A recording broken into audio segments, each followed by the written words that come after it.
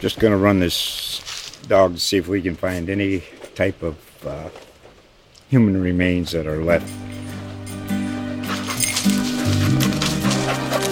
Listen to Where Secrets Go to Die, The Disappearance of Derek Hennigan. From the Detroit Free Press, a new podcast set in the woods of Michigan's Upper Peninsula. Available on Apple, Spotify, Freep.com, or wherever you get your podcasts. Hey, let me turn our attention over to the Jaguars, and we were talking about the Senior Bowl.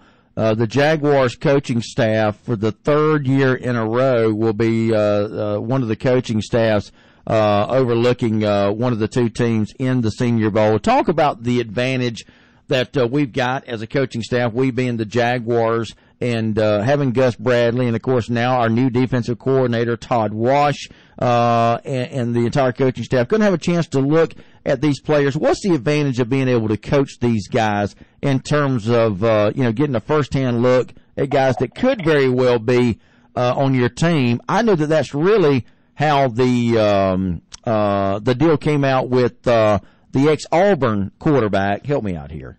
Nick Marshall, thank you. That's kind of how that came about, was the relationship they forged with him in the Senior Bowl. Absolutely, and not just him, but Aaron Colvin, who's one of their better cornerbacks, and also the Valdosta native that we talk about a lot, and Telvin Smith. That's how they, got to know him and meet him. So there were some off-the-field concerns with him, being that they got to practice with him and see his practice tack and how he was as a leader.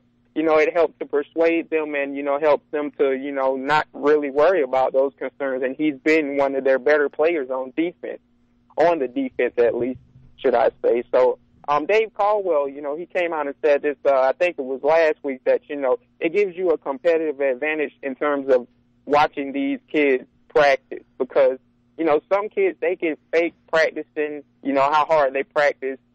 They can fake that in a game, or should I say in a day or two, one practice or two practices. But can they do it for a whole week? Likely not. So you get to see how these young men as individuals practice and work well with their teammates for the whole week, and you get to evaluate them from that aspect of the game, which is a good thing. And the Senior Bowl has been a very crucial part of the Jaguars drafting system. And as they have gotten some superstars there, and it has also shown them how these young men are as people off the field as well. Are you going to try to make a trip over to the Senior Bowl, James? Not this year. I'm looking into going into the Combine this year and trying something different, because I've been to the Senior Bowl the last 2 years, and I had the mindset that the Jaguars probably wouldn't take the offer this year because they had been the 2 years prior, so I didn't really prepare to go, so I'm going to have to watch from a distance on this. Speaking of the Jags, who do you think we're leaning toward with our first pick? I know that Jalen Ramsey's name keeps coming up. What are you thinking? I really like Jalen Ramsey, and if that's the guy, I have no problem with. That's who I would personally take there. I also hope that somehow, by some miracle, that Joey Bosa would fall to the Jaguars, but that's unlikely. Considering that, a lot of people have, even though I don't necessarily see this comparison or, it's a lot to live up to, a lot of people have compared him to J.J. Watt, but the impact that he could have for the Jaguars defensive line would be one that they very so much use. So I would like to see him or Jalen Ramsey. They're not going to trade down according to Dave Caldwell.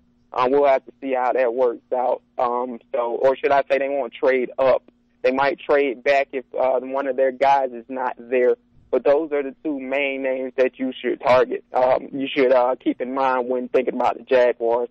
Also, a name that I really like, and he's probably going to go first overall to the Titans, is Laramie Tunsil.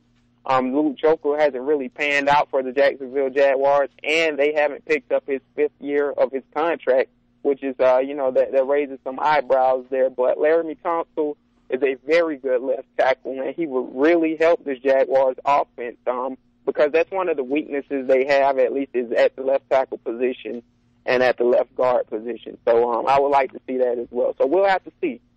Yeah, Laramie Tunsil, of course, starred down at Lake City's Columbia High School, I believe, didn't he? Yes, sir. If I'm not mistaken, he is from Columbia High School. So that's the guy that, we're familiar with in terms of, a local guy. Absolutely. What about Thomas Davis? Broke his arm in the conference championship game. Is he going to be able to play? I know he's wanting to. Are they going to be able to suit him up and get him ready for the Super Bowl? Yes, sir. The thought process is that he's going to go, and he is probable. And I know that's crazy to say because it's early, and he just broke his arm, but he did have surgery on it. He got a rod, and it's much like the situation we talked about with James Sample, where, he had to get a rod placed in his arm, and they had to put protective padding on it. That's what they're going to probably likely have to do with Thomas Davis. And the good thing about Thomas Davis, it's nothing good about breaking your arm, but he didn't break both bones in his arm. So this is a little bit easier to heal from and recover from as opposed to breaking both of the bones in your arm. So the thought process, as I said, is that he definitely he's probable for this game, and he's been saying to himself that he won't miss it for the world. We're finishing up this morning with James Johnson from ProFootballSpot.com as James joins us every week to talk a little NFL football with us. I want to get your take on the Falcons' recent move, and I'm sure you know the one I'm talking about, where the Falcons decided to move the ex-Tampa Bay head coach, now Falcons assistant, Raheem Morris. He was a defensive assistant, and now they've moved him to wide receivers coach. I can't remember an NFL team ever moving an assistant from defense to offense, or vice versa for that matter. I mean, we've seen coaches move around from position to position, usually staying on either side of the ball, but Raheem Morris was always considered kind of a defensive specialist. What do you make of that move that the Falcons have done? Yeah, a very odd move to me, and it's one that I don't necessarily like because if you all remember when Raheem Morris interviewed for head coaching gigs, and he ended up being the head coach in Tampa, he was interviewing, and the people really liked him because of his defensive mindset. This is a guy familiar with, Montey Kiffin's system. He's of that tree with Gus Bradley and Kiffin and all of those guys. So, that move really puzzles me, from that aspect.